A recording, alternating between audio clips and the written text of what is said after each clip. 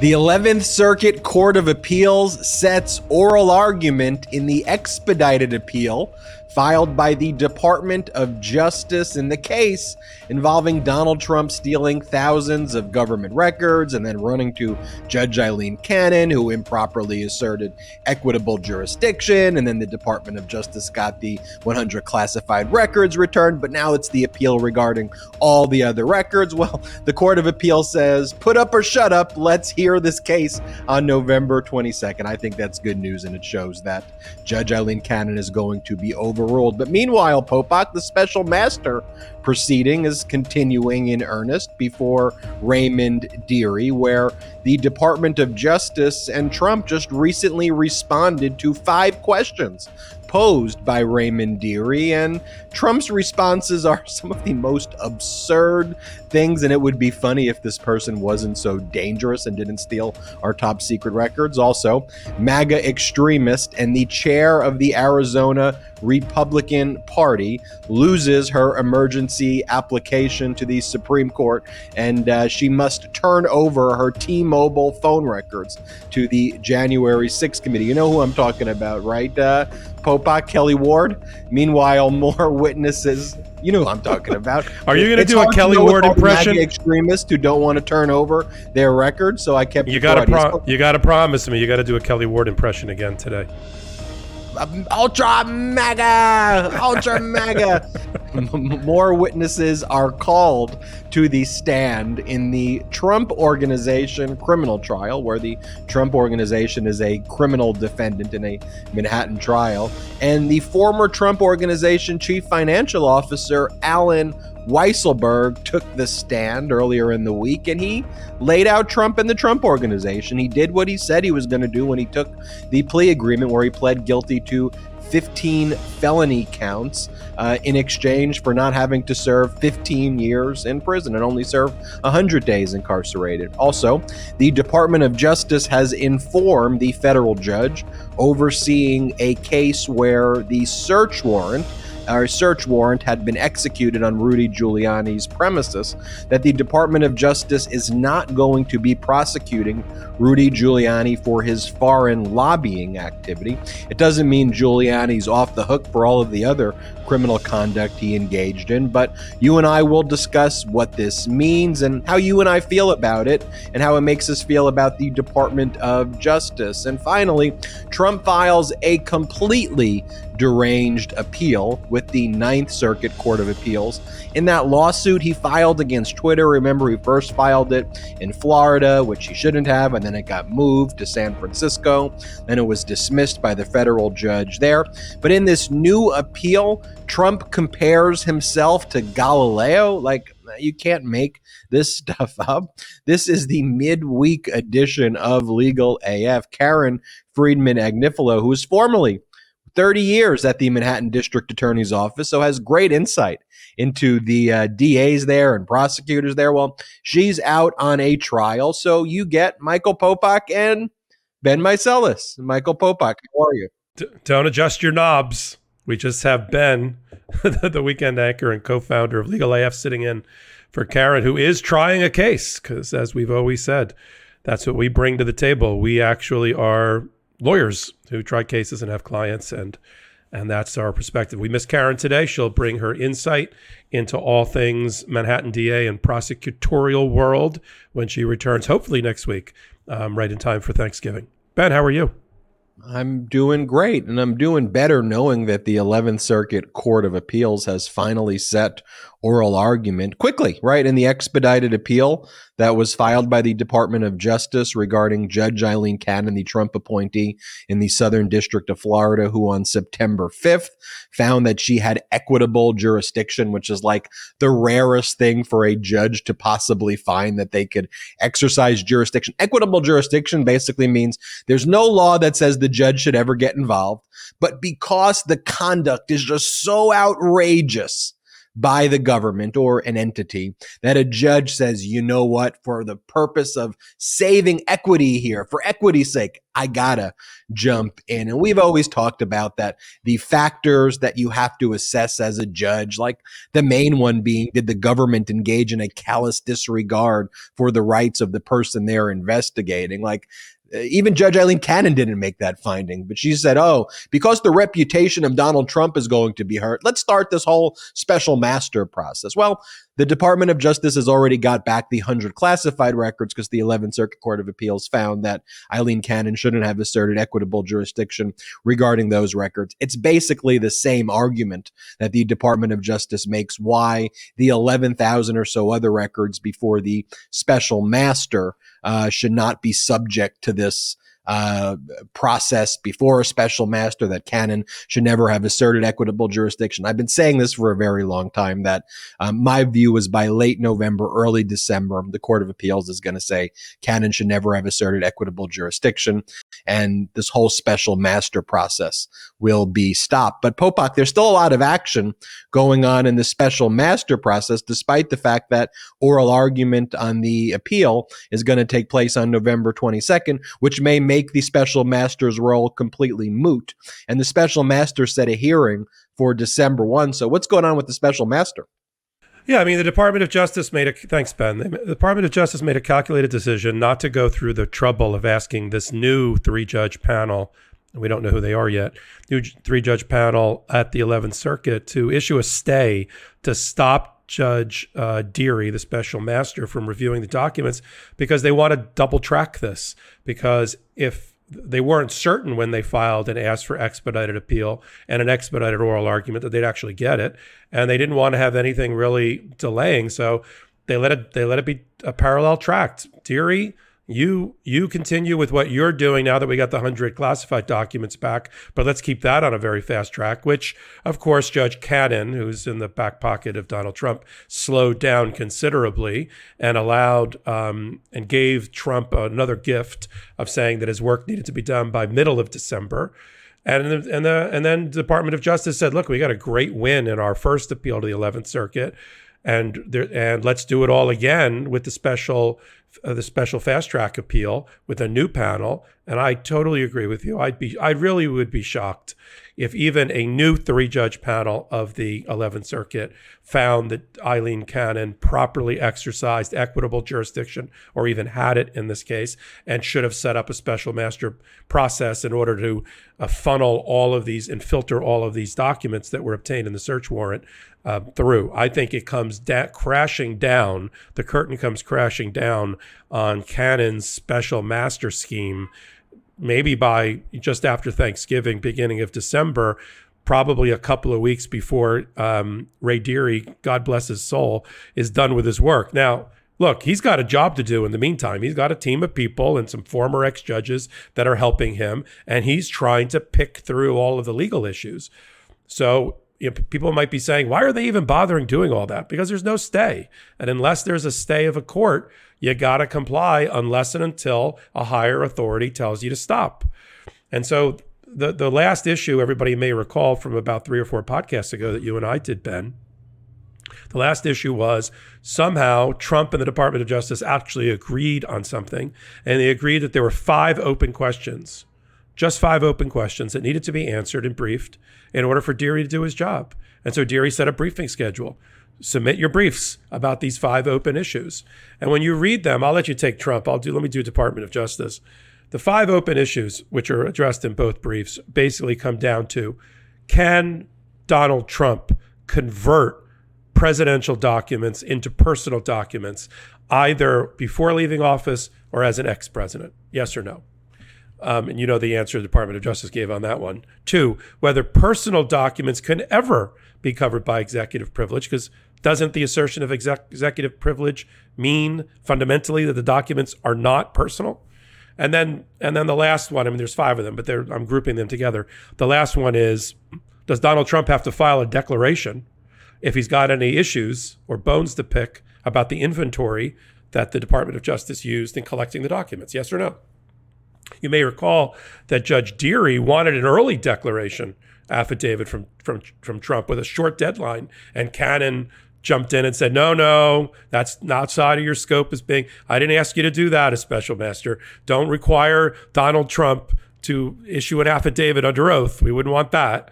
So, skip that part. But now it's an issue that's being briefed in front of the special master. And, if you read this really elegantly, actually, I circulated it at my law firm because it's really an example of amazing writing, efficient, elegant writing by the Department of Justice in 20 pages, which is really small for a brief. They nailed every point, and they took on the major attack the major case that Donald Trump tries to rely on, which you and I anticipated months ago and talked about, which is the judicial watch case involving Bill Clinton recording on a recorder his thoughts and dreams and hopes that he was going to use for a future book when he left office, and literally kept in a sock drawer, whether that was a presidential record or was always meant to be personal and private to him. That's what the case is about. That and some other kind of very, very esoteric issues about the National Archive and who makes the initial determination on designation of presidential records. But the Trump group jumps up and down and says, judicial watch case, that's a great case for us. And I think the Department of Justice did a great job dismantling that in 20 pages or less, and to tell the Ray Deary that he should go forward, finish his work, and this is how he should resolve the leftover executive privilege issues. The other thing, Ben, that you and I talked about offline in getting prepared for today is how little a population of documents we're actually still talking about. And the Department of Justice spent some of their time in their brief reminding the special master that out of 3,000 documents, not pages, but documents, there's only one document of that Donald Trump is trying to apply attorney-client privilege to, and there's only 121 documents that he's trying to apply this executive privilege to. So gimme the 2,900 plus other documents and send them over like the 100 classified, and let us do our job as an investigative and prosecutorial agency with a live criminal investigation. What did you think about Trump's filing, Ben? Trump's filing was the most absurd and insane thing ever, but I say that about every one of his filings. What Trump argued in his filing is that the way he designated government records as personal was by packing them and sending them to Mar-a-Lago, that's how you do it. He doesn't have to write it down, and that he can convert any government record that he wants to convert into a personal record, and nobody can question him merely by the fact that he packed them and shipped them. That's what does it in his books. And that's what he claims the judicial watch case, the Bill Clinton socks case, says. When that case says nothing like that at all. I'll talk about that case in 1 second. But literally, this is what his brief says. You can't make this up. It says, rather, Trump was authorized to and did, in fact, designate the seized materials as personal records while he served as president. Now it goes on to explain, well, how did he do it? Did you tell the National Archives? Did you make notice of it? How did you do it? It goes this. President Trump was still serving his term in office when the documents at issue were packed, transported, and delivered to his residence in Palm Beach, Florida. Thus, when he made a designation decision, he was president of the United States. Like, you can't get more of a non sequitur than that, because he packed it and sent it. That's how it all of a sudden becomes a personal record. And this judicial watch case that Donald Trump cites, and this is what the Department of Justice laid out in their brief, this group by Tom Fenton, who's not a lawyer, who basically acts like he's a lawyer. He filed a case against the National Archives alleging these issues about the Clinton presidency. Did he file it during the Clinton presidency? No. The lawsuit was from 2012 about the Clinton presidency. And the issue was, as you mentioned, Popok, audio recordings of Clinton's personal autobiography, not government records or stealing records. And the archives had already agreed that those records were personal records. And what that stands for also is that it is the archives who could basically make that determination. And nor does that case stand for the proposition that someone can just illegally or unlawfully wave a magic wand or telepathically turn government records into personal records. Like it also presupposes that the National Archive got a complete inventory of everything from the office in order to make that determination. How do they do that if all the boxes went out the door directly to Mar-a-Lago and never got to the National Archive? Isn't that the point of the entire case? And the Sox case stands for the proposition that you can't bring a random dude like Finton or Dudette or whoever, cannot bring a private lawsuit against the National Archives. That's what it stands for, to compel someone like Clinton to have designated it differently where the archives agrees with the designation. Like that, it stands for that proposition. That's what the Sox case. And by the way, do you know Judge Amy Berman Jackson was the judge in the Sox case? And she's the judge who's been sentencing all of the MAGA extremists to like... I love that you call it the Sox case, because Clinton had a cat named Sox in the White House.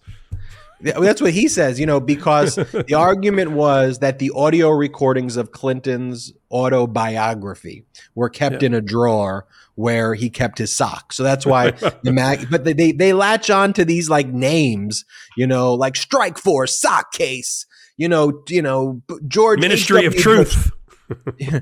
Chinese ministry. That's where they kept it. They kept it at a Chinese restaurant / bowling alley. It's like, what are you talking about? But so there'll be a hearing before Deary, the special master, on December 1st. He's going to look at these briefings. Popok, he's definitely going to return the documents that are not in dispute to the Department of Justice. Trump and his lawyers are going to get excoriated at this hearing. I think secretly Trump's lawyers hope that the 11th Circuit just ends this before they have to go in front of Deary.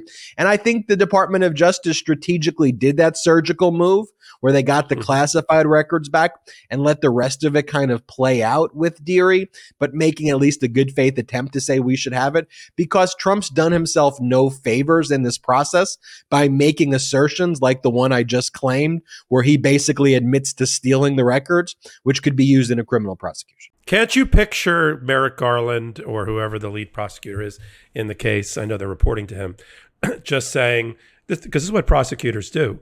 They let people out in order to continue to surveil them and watch them and listen to them. They get more information than if they shut down the person. They're just sitting in their offices going, let him talk. Let him talk, let him tweet, let him rally, let him announce for the presidency. Because he has said, between the last time you and I reported on this and now, in no less than 6 circumstances has ex-President Trump implicated himself in the crime. Eventually, it gets out of Deary's hands. It gets out of Cannon's hands. We'll never have to hear about her again in this case. And out of the 11th Circuit hands, and goes back to being a prosecution of ex-President Trump by the Department of Justice. And all these statements that he's been making around it all implicate him. And put him squarely in the crosshairs now that the midterms are over.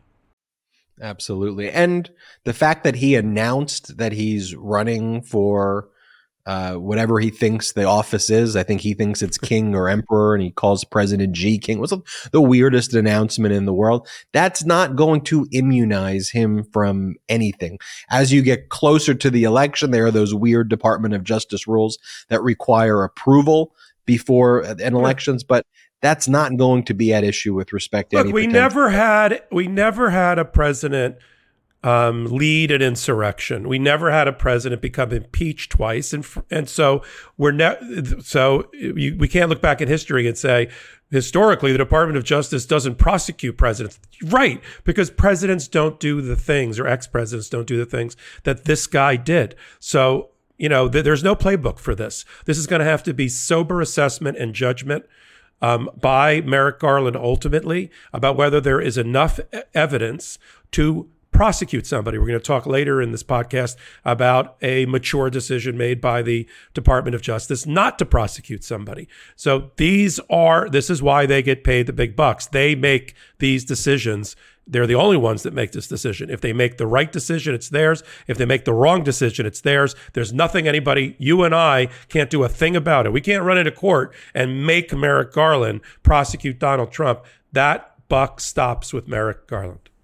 Let's talk about this Kelly Ward emergency application that she filed with the United States Supreme Court to try to block turning over her T-Mobile records. The January 6th committee subpoenaed her testimony. She pled the fifth. So then they're like, all right, we need your phone records then. And we're just talking about the metadata, not the actual messages themselves, like who made the call, who received the call, the length of the call, and it was narrowly tailored. She made the argument in Arizona District Court that under the First Amendment, it violates freedom of association for the government to pry into her political communications as the chair of the Arizona Republican Party. Whether you analyze that under a strict scrutiny or heightened scrutiny type of standard, or even an intermediary scrutiny for kind of First Amendment analysis, all of the courts, the District Court and the Ninth Circuit Court of Appeals in a 2-1 decision found that there was a compelling government interest and that the subpoena was narrowly tailored. And the compelling government interest is there was an insurrection. The Supreme Court received an emergency application through Judge Elena Kagan, who was an Obama appointee, Judge Kagan. And so Judge Kagan, though, granted the temporary stay and blocked the January 6th committee for a very short period of time of getting the records pending review of the Supreme Court. And Popok, you and I on the weekend show, we just said, look, Judge Kagan's an Obama appointee. This is just the process the Supreme Court has gone through and utilized on these insurrection and Trump cases. They've so far almost all, whether you're an Obama appointee, a Trump appointee, a Reagan appointee, whoever the appointee was, a Bush appointee, the Supreme Court justices will grant a temporary stay, refer it to the court. What the court do? Kagan hates the shadow docket. She's been public about it. So it should have been no surprise that she wasn't going to participate in a shadow docket. She wanted full briefing. She wanted it referred over to the entire 9 members. And so we got some intel as to who would have agreed to stay the action and grant the appeal. We'll talk about that because it was basically a 7-2 decision.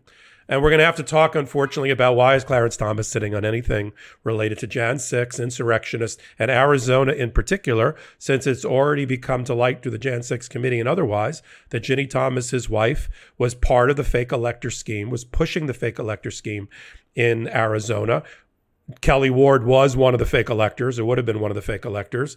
And so why is Clarence Thomas sitting in specifically on Arizona, Jan 6th, insurrectionist stuff? He shouldn't be, but he is. And we know he is because he dissented along with Alito in the 7-2 decision by the Supreme Court to force Kelly Ward to turn over or allow the T-Mobile to turn over basically her phone bills. You said metadata and you accurately described what it would be on it. It's like the old phone bill. Who'd you call, duration, and the like. It's not text messages or anything else. But Jan 6 has, thousands and thousands of interviews and hundreds of thousands of pieces of paper that they will fit this into like a jigsaw puzzle to show her involvement.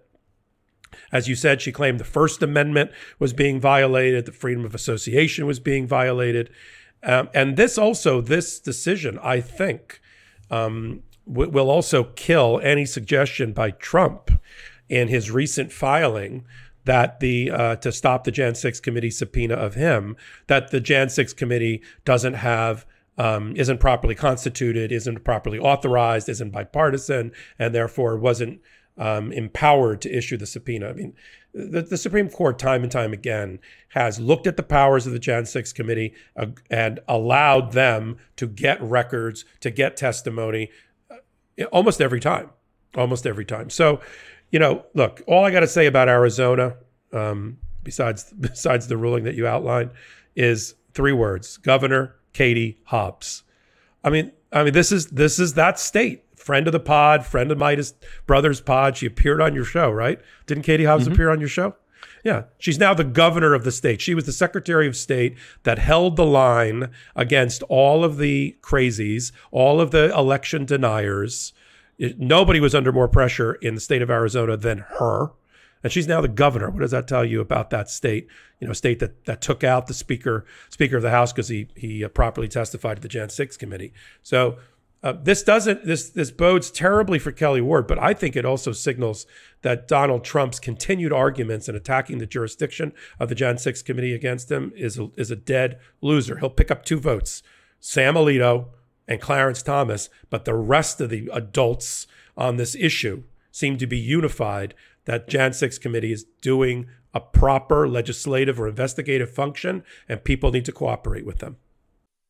Couldn't agree more with you, Popok, there. And you mentioned Clarence Thomas still was in the dissent and said that he would have not only just heard oral argument, but he likely would have quashed the subpoena and would not have let the January 6th committee issue a subpoena. And we've talked about it here on the Midas Touch Network, 28 U.S. Code Section 455, disqualification of justices and judge, make it very clear that a judge must disqualify themselves for a number of reasons, including when their spouse could have an interest in the case or when they have an interest in the case through a spouse being involved. Like, it's not a close call. So if he was a federal if he was a non-Supreme Court justice, just a run-of-the-mill federal judge or appellate judge below the Supreme Court, he'd have to abide by that statute you just read, right, Ben? Yeah, and frankly, as a Supreme, the issue is this. Who would you he still would have to abide by it now, but why there's no accountability is because they're the highest authority you can appeal to. So if a lower court judge didn't follow the disqualification, you would eventually appeal to the United States Supreme Court, which could, grant cert and hear it, or you would appeal to, if it happened in a district court, you would appeal to the circuit court.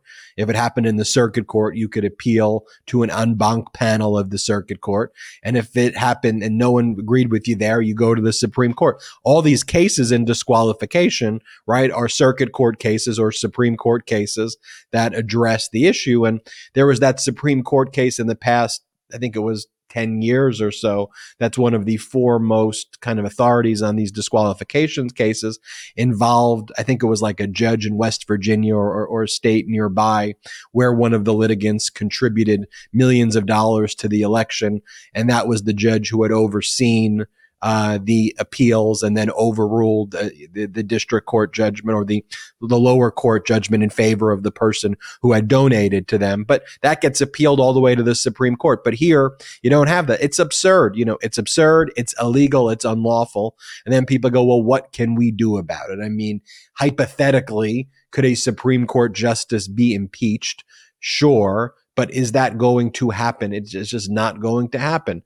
Should we expand the Supreme Court? Yes. Do we need to elect more Democrats to do that? Yes.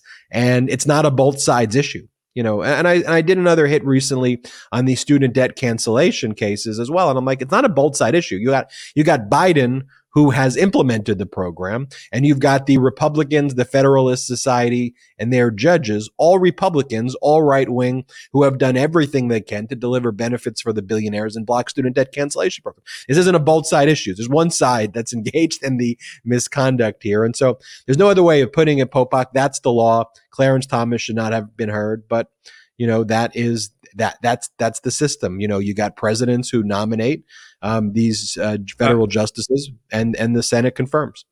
Chief Justice Roberts has no control over this, but if I was a fly on the wall in his chambers, whenever he sees that Thomas continues to participate in these cases and doesn't voluntarily recuse himself, I'm sure he slaps his forehead. He'd rather not. He would rather not continue to have shame and approbation brought down on the U.S. Supreme Court by having Clarence Thomas's not only appearance of impropriety, but impropriety, splashed all over the rest of the Supreme Court in its legitimacy. He'd rather not. The problem is, Ben, as you've pointed out, even the Chief Justice doesn't have the power and the authority. Now, he could do one thing, and we'll talk about it over the course of the year. The Chief Justice could implement and impose, I believe, a rule of ethics or rules of professional responsibility applicable to the 9 members of the Supreme Court. He just never does it. He says in his annual, we get to hear from Roberts once a year about the state of the bench.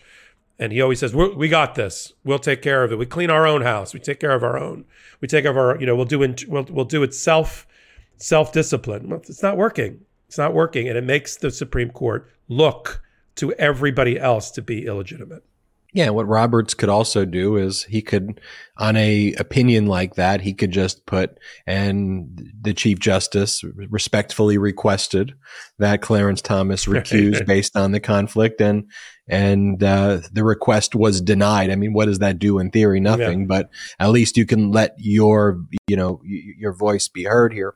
Speaking about letting their voice be heard, Alan Weisselberg, reluctantly, his voice is being heard. I guess you could say he went in there kicking and screaming after agreeing to a plea deal for pleading guilty to 15 felony counts. I mean, the case in New York involves improper benefits being given to executives at the Trump organizations, which weren't being reported as taxable income. And Alan Weisselberg was among many of the executives who got these benefits, which were not taxed as income as they should have been. And Alan Weisselberg previously pled guilty. His sentencing has been held over pending his testimony. So he testified for the first time on Tuesday, and his testimony so far has lived up to what he was supposed to testify to. Trump was aware of of what was going on. The controller, that guy Jeff McConney, was aware or should have been aware, and they were engaged in illegal conduct. I mean, he just basically said it kind of right away. He's set to testify again on Thursday. Popok, what did you think about his testimony? I think that even though he came through with the fundamental admission that he knew that he was committing tax fraud, and he believes that people at the higher level must have known that too, is sort of where he's left off with his testimony, at least at the controller level, which is another that's a person who sits next to the chief financial officer. The controller, though, McConney, testified that I don't really understand tax law. That's not my job. And I left it to Alan Weisselberg. Alan Weisselberg confessed that he committed tax fraud because he said he even hid the fact that he was getting a free apartment being paid for directly out of Donald Trump's bank account every month. I mean, there's checks as evidence signed Donald J. Trump to his landlord over the course of the year, which totaled about $200,000 a year when you add up like the car and the utilities and the apartment in New York to live near Trump Tower, whatever it was. He said he hid that. Weisselberg said he hid it from Meiselas, the outside auditing firm, who also did his personal taxes. So, he's in it up to his elbows. My problem with some of what was revealed on the stand is as follows, Ben. I don't know if you caught this.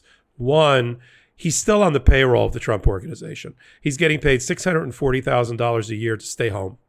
Secondly, he's waiting on, he had to admit this, and good on the Manhattan DA's office for bringing this out to show a potential bias here and a potential witness tampering here by the Trump organization, who of course is the main defendant here, because Alan Weisselberg testified that he's waiting, I guess in January, on a $500,000 yearly bonus that he's gotten year after year.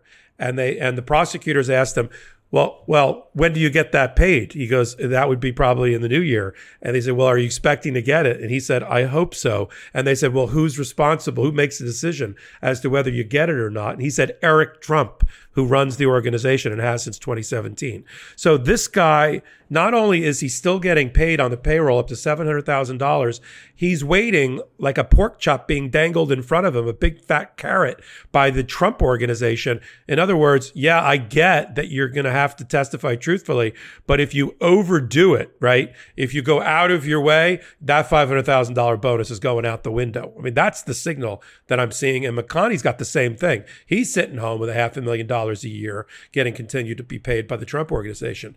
The other thing that reporting of the trial has brought out is that Weisselberg is being prepped, not just by the Manhattan DA's office, but he's sitting regularly with the Trump Organization lawyers to prepare for his testimony.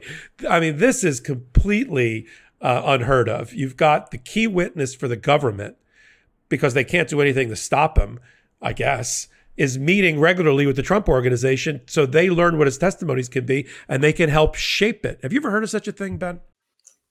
No. And he's getting paid. He's waiting on $500,000 if he's a good boy, and Donald can, this is the guy that on the day he made his deal, and we were like, yes, justice will be served, is the same day Donald Trump and the Trump Organization threw him a birthday party in the Trump Tower. He says in his testimony about that he regretted that it was his son who threw it for him, and there wasn't a lot of people, and it was just a birthday cake. But it was like the announcement that Trump's running for office. Exactly. Well, the Trump running for office was definitely more of a funeral than a totally. Than a birthday. That was one of the weirdest things I've ever seen. But no, Popok, there's nothing normal about this trial. But we shouldn't lose track of what this case is about. And so far, I don't know if you agree, like all the elements have been hit, right? Yeah. He said he committed a crime. He said that the higher ups were aware of it. One of the jury instructions is going to be, you should also look at if one of the sides had an opportunity to bring a witness in and that witness was not brought in, you can infer for yourself that there's something that they may be hiding. I think that's an important jury instruction here that the the New York Manhattan DA's office is going to point out. And they're going to say, look, they had the opportunity to bring Trump in, and he could have rebutted any of these things that you heard. And you heard it from all of these people's mouths directly. Here's the evidence that we have. Here's the checks. Like, it's a very technical case when you think about it. It's not like an emotional case. It's like, here are the checks. Here are the people confirming it. And they're not going to put Trump on to rebut it. Like, boom. Like, that's it. Yeah. Like, the Trump Organization is going to be found guilty. It's a smaller case than anybody would have liked. I know that our co-anchor, it drives her batty. And really gets her upset when we talk about it, that her former office brought such a small case of just, basically a $1.6 million fine and a criminal conviction against the Trump Organization for these tax issues. But again, we're back to prosecutorial discretion. This is, you have to try the case that you have, not the case that you wish you had. And the case that obviously the Manhattan DA's office thinks they had was, and a case that they could win, with Weisselberg flipping, is this case that we're now watching proceed in real time in a courtroom down in Lower Manhattan. And you're right, he'll take the stand again tomorrow. We'll report on more of that on the weekend edition. And some people might say, well, this isn't the case we wanted. But again, we have to take these one at a time. There's so many criminal charges and so many things that Trump and his family did wrong. You just have to pick them off one at a time. So if this one sticks, it'll be a conviction for criminal tax evasion for about 15 counts against the Trump Organization and the Trump payroll entity, which is a subsidiary, which they'll have to report on all of their future licensing applications, bank loans, and anything else for a long, long time. This is going to this will like a bankruptcy doesn't get cleared for a long, long time. Having a criminal charge against your company for tax evasion is a bad thing, not a good thing if you want to continue to operate your company. Yeah, and look, this is different also than the civil lawsuit being brought by the New York Attorney General, Letitia James, where they're seeking at least $250 million in damages for the Trump Organization and Donald Trump and his adult children engaging in fraudulent valuations of their property, and there an independent monitor in connection with a preliminary injunction sought by the New York AG based on continuing fraud being committed by Trump and the Trump Organization has now actually officially been appointed. It's retired Judge Barbara Jones. It's ironic. It's the same judge who Trump objected to in the special master proceeding and got Raymond Dearie, and the same judge we're going to talk about next in the Giuliani 16 electronic devices, right, that reviewed all of his devices.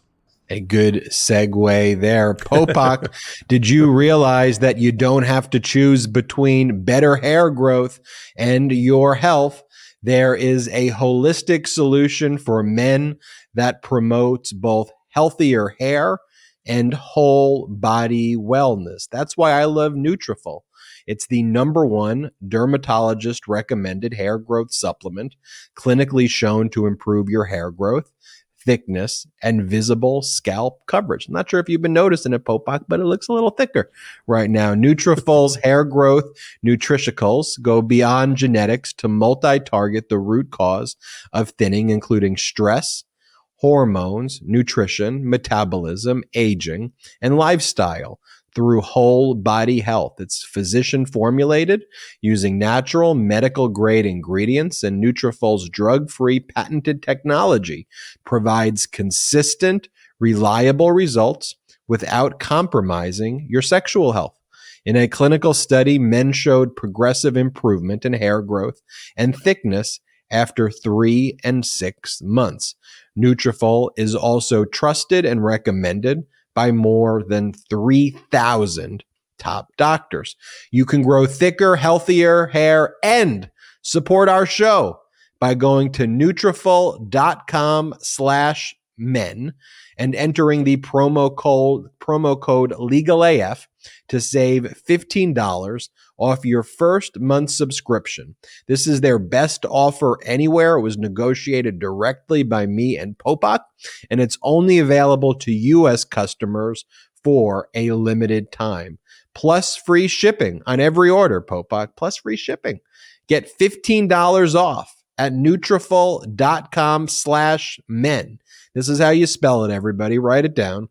Nutrafol.com/men, MEN, and then use the promo code LegalAF. And after you get it, share it with me. Shoot me a DM, tag us in a tweet, or tell me about it on a YouTube comment. I really love this product, and I'm pretty confident that you will also share my sentiments in loving this product. I'm very confident, in fact. Popok, lots of people are upset. They're saying, how could the Department of Justice not be prosecuting Rudy Giuliani for his foreign lobbying activities?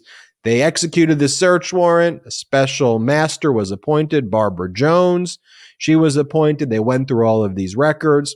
And after this whole process, the DOJ just sent a letter to the federal judge saying they're not going to need the services of the special master anymore because they're going to decline to prosecute Giuliani. I've seen a lot of messages, very angry, very upset at Merrick Garland. And, you know, look, I'm not like a Garland, like I love Garland for the sake of apologist. Just saying, yeah, I'm not a Garland apologist here. But when you see prosecutions like the Durham prosecution, which was so politically motivated, and Durham went 0 for 2, and just embarrassing, career ruining.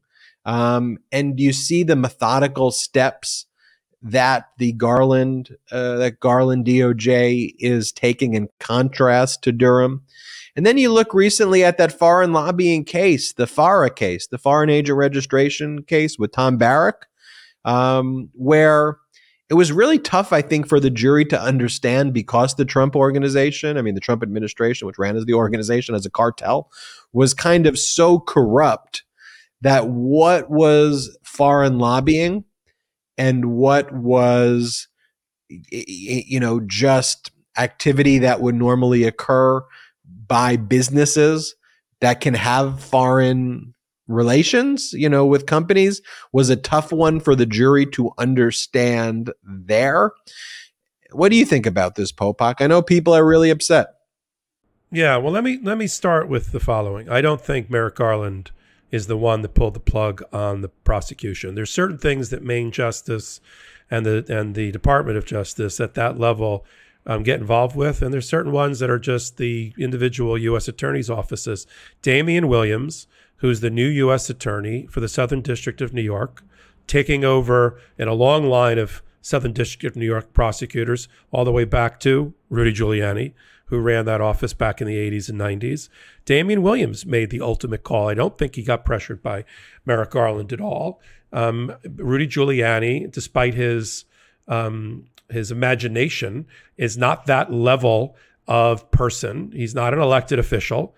He's not a person running for office. He's a, over 70, now forcibly retired attorney who runs around, trying cases in his mind or on television. And so I don't think Merrick Garland got involved at all. I think Damian Williams looked at all of the evidence over the last more than a year. I mean, we talked about the raid. Well, it's March. Yeah, we talked about the raid April of 2020.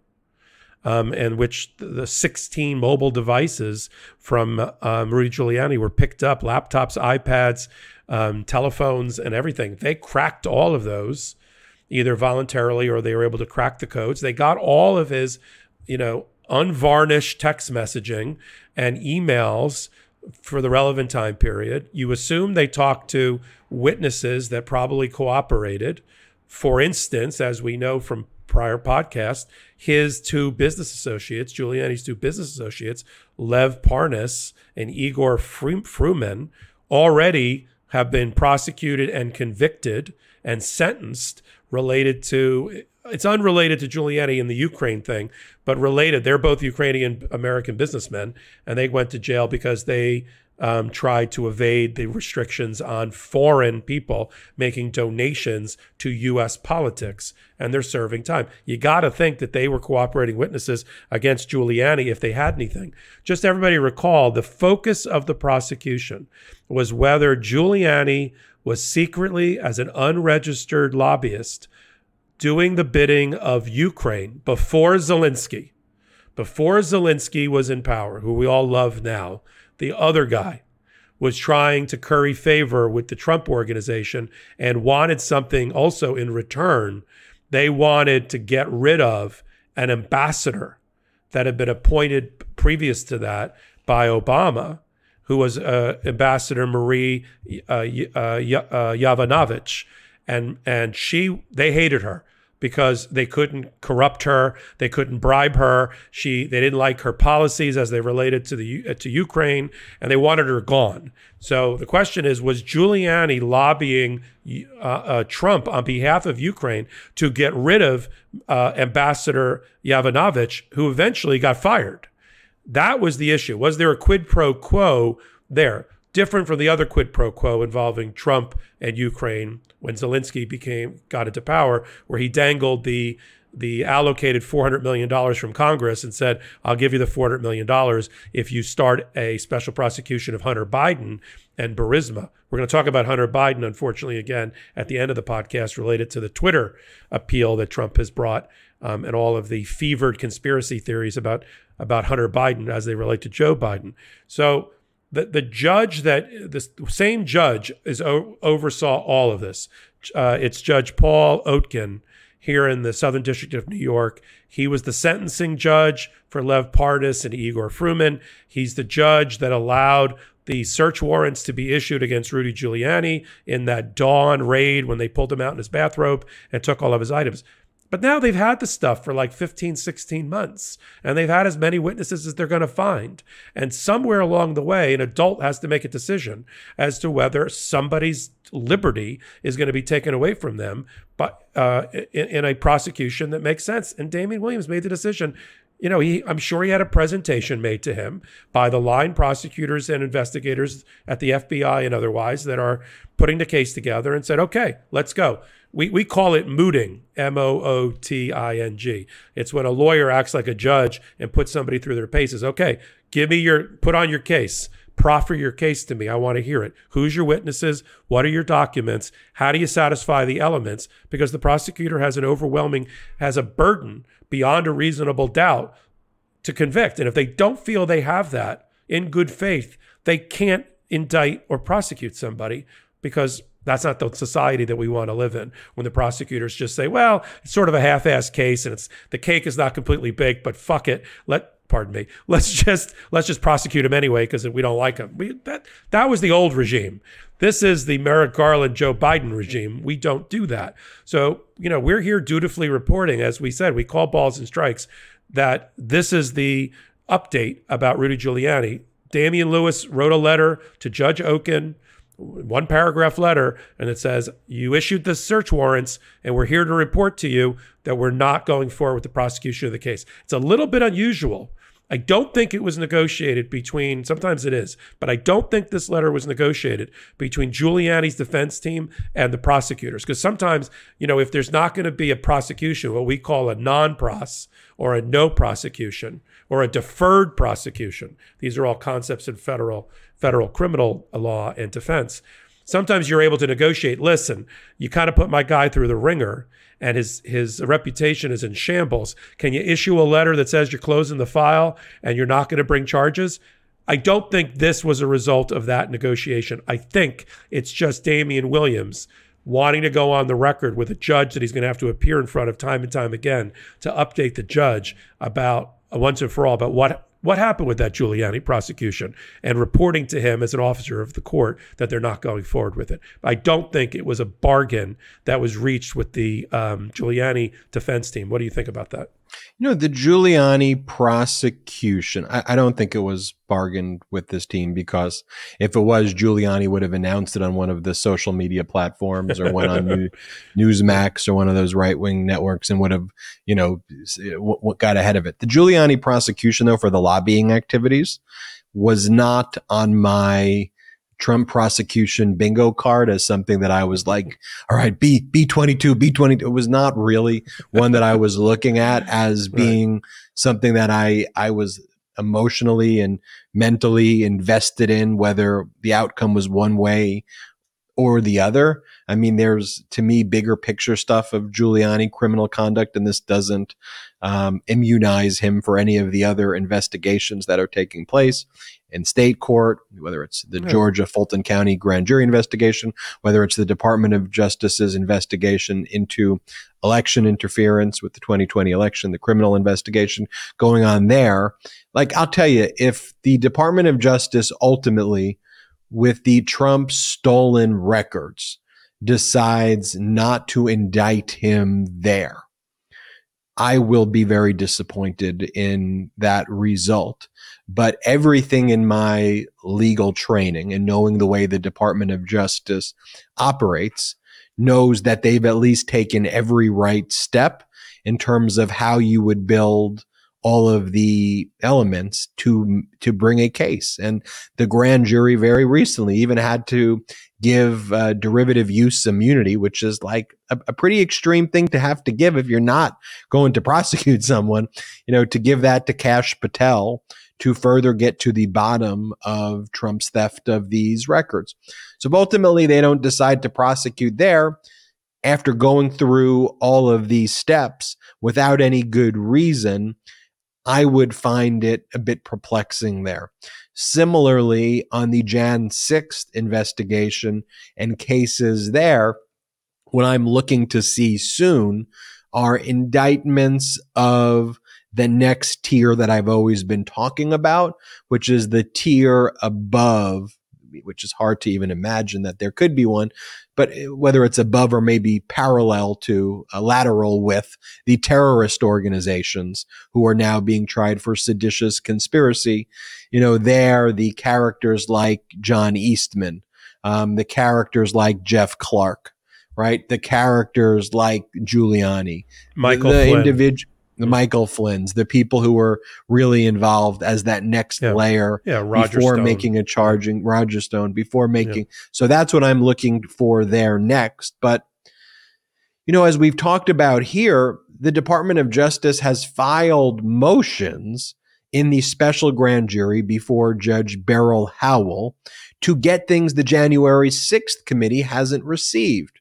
Right? For example, the Department of Justice has prevailed in overriding Trump's claim of executive privilege regarding Pence's top advisors, the guy Greg Jacobs and Pence's former chief of staff. And the Department of Justice, Greg Jacobs was the general counsel, but also Pence's former chief of staff. And then the Department of Justice has now filed those same motions at White House lawyers, Cipollone's deputy, and people, Patrick Philbin, and people like that. And so what I say to people who go, what the hell is the Justice Department doing? I go, would you really have wanted them to prosecute Trump without the testimony of those key people? And the January 6th committee hasn't got it yet. Fulton County hasn't gotten it yet. The Justice Department's got it. So what I'm just trying to understand in your mind, and I want to say it respectfully, like, how do you think the trial would go down? Okay, so because we all just know that Trump committed a crime, let's just play it out. We indict him. January 12th, we indict him because we go, obviously we can't do January 12th. The administration's still in, but you figure July 12th, 6 months after or so, you go, okay, we're indicting him. Before you get the witnesses, before you get it all lined up. Tell me about that trial. Okay, so I subpoena Cipollone. I subpoena all of these people while I'm prosecuting Trump. And what do? They invoke the privilege, and then I can't get their testimony. So now, as a prosecutor, I'm stuck in front of a jury with no evidence. I look like an idiot. The jury's looking at me like, what the hell are they doing? And then Trump's found not guilty, and then he runs on that. I mean, that's that's how you want to run the case? Here's what I tell you the same thing in a slightly different way. I'll make one guarantee here on the show. The preparation and the diligence and the research and the witness leads followed and the privileges litigated and ripped away to get to the truth, it will be unassailable.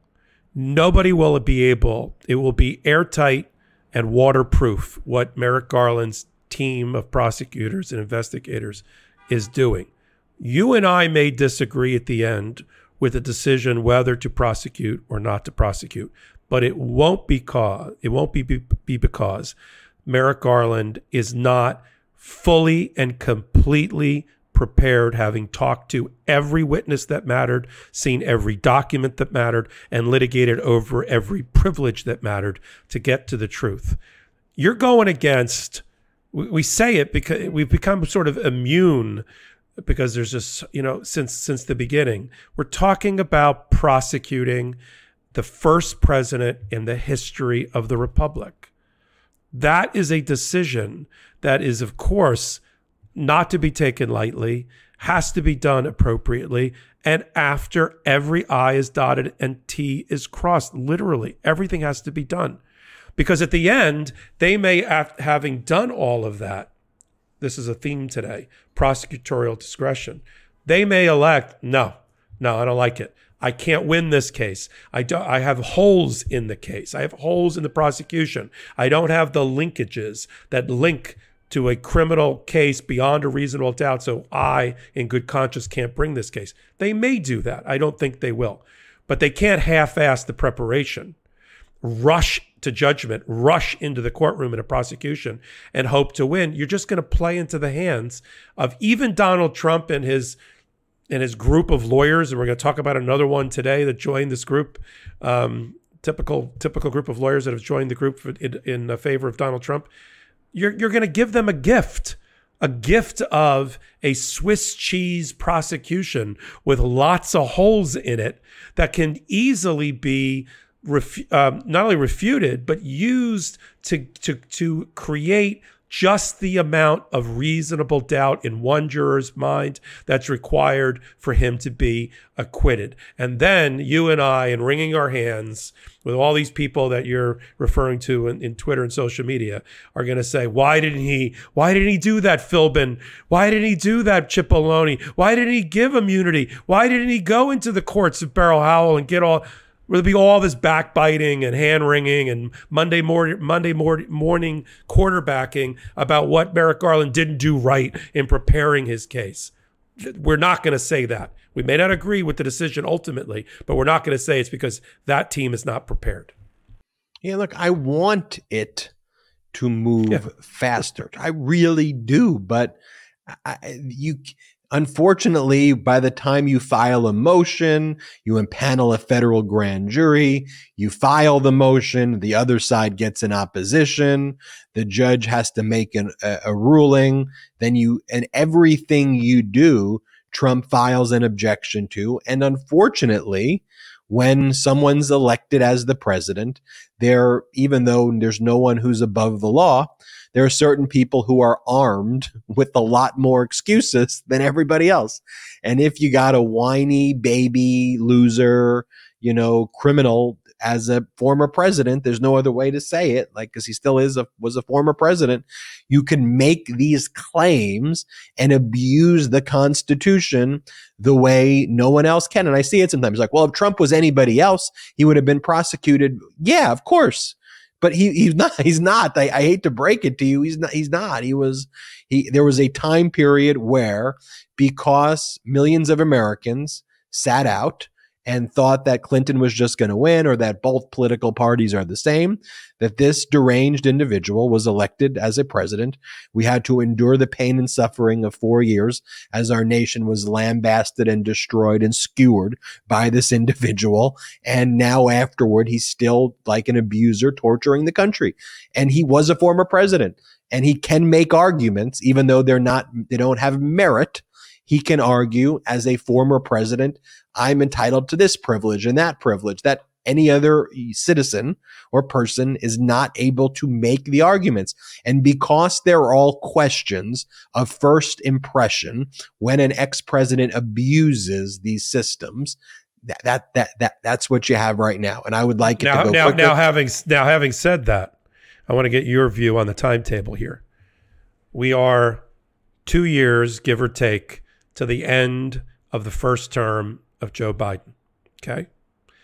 I think that in order to ensure that if they decide to prosecute Donald Trump for something, for everything, for all things, at the federal level, at the Merrick Garland level, he's got to get that started within the next 4 to 6 months, to leave another 18 months to get the case tried in case there isn't a second term for a Democrat. What do you think? I agree. I think otherwise he's out of time. I think that where we will have to evaluate is where we are in May-ish of around that time period in 2023 is going to be a good marker.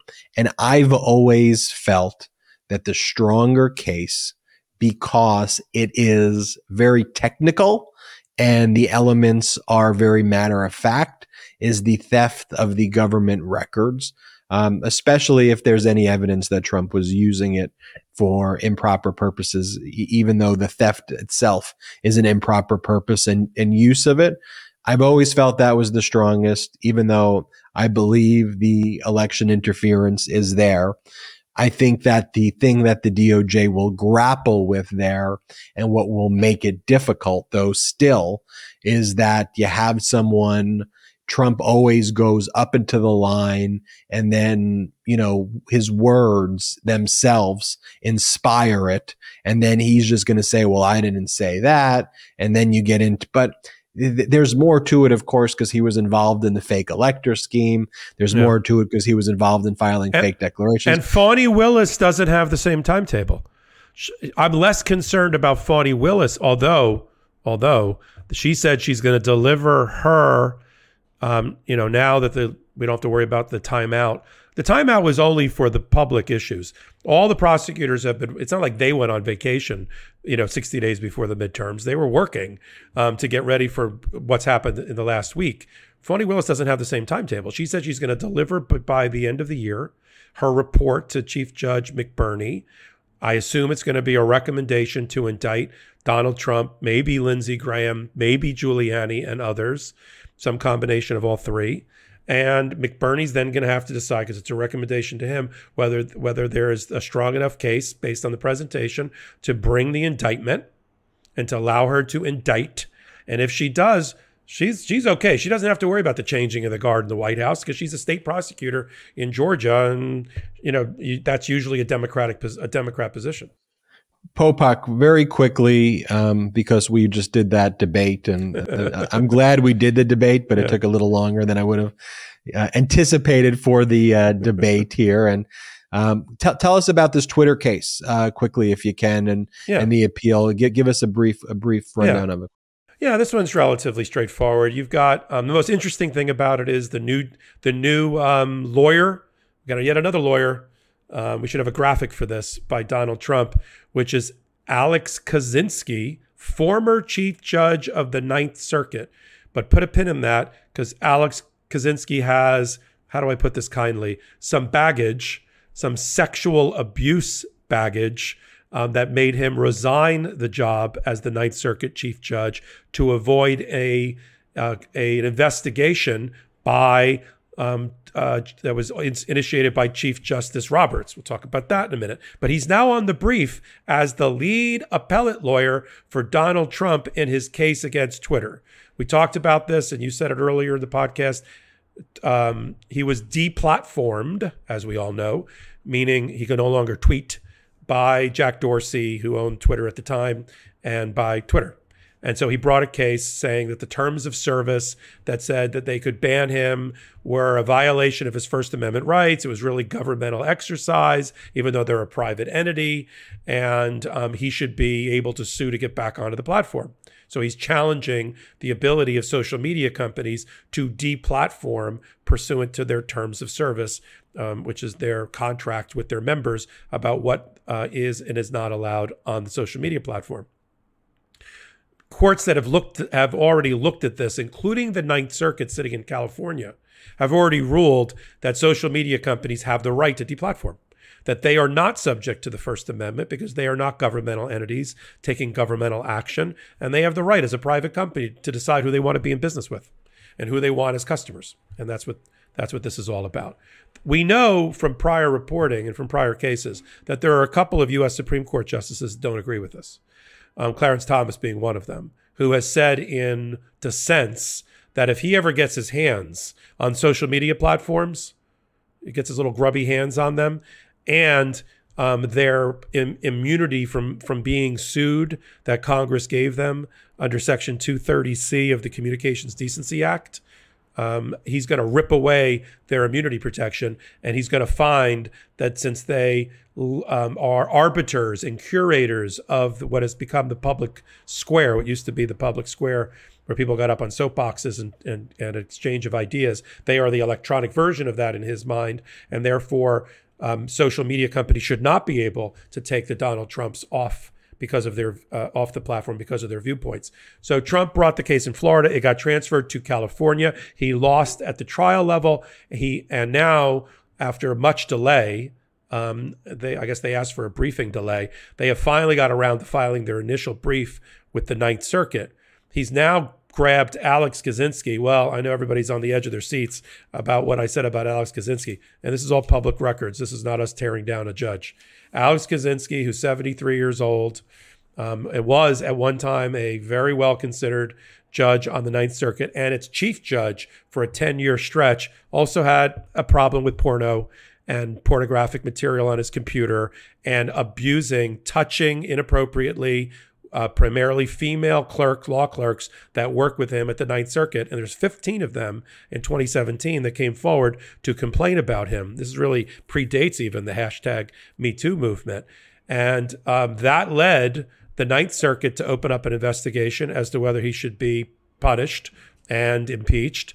Chief Justice Roberts, who's the ultimate administrator for all federal courts, actually sent the investigation over to the Second Circuit Court of Appeals because he wanted judges that weren't Kaczynski's colleagues to be doing the investigation.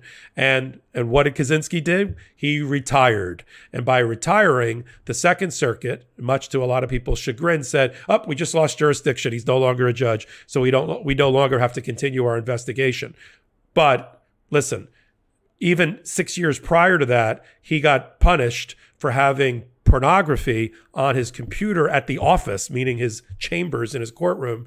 And there he just apologized by saying, he confused his personal computer with his his judge computer, which I'm not sure that's a defense to have pornography at work. But in any event, that's who's now on the brief for Donald Trump. That's who Donald Trump believes is his best chance to advocate on his behalf against Twitter. And the argument that they've made at the Ninth Circuit is sort of ridiculous. I'm going to let you comment on it next. They're saying that in order to win, they have to argue that Twitter and social media platforms are the equivalent of governmental bodies they are state actors. Because they've already conceded that if they're not state actors, they're not governmental entities, then there's no First Amendment issue implicated by them. There's no violation here.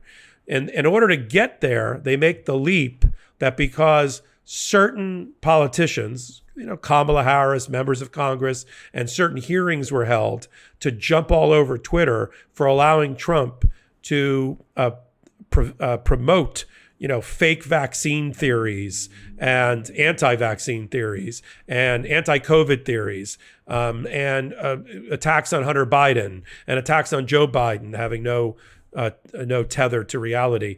That if the Twitter didn't police themselves, that Congress would do something about it. And Trump takes the next leap in his briefing saying that is coercion by the state entity, by the government against Twitter. Twitter is capitulating to this enormous state pressure that if they don't do something, the threat is that the Democrats are going to yank the Section 230 immunity from suit away from them. And that's why they deplatformed Trump. And since there's a link between the governmental pressure and the deplatforming, it's a First Amendment violation. But in the middle of it, they decided in the very beginning to say that Donald Trump is Galileo because he's being persecuted for his ideas that will one day be found to be true. All right, Ben, take it. Where do I start? Do I start with Galileo or do I start with Trump wants to repeal Section 230?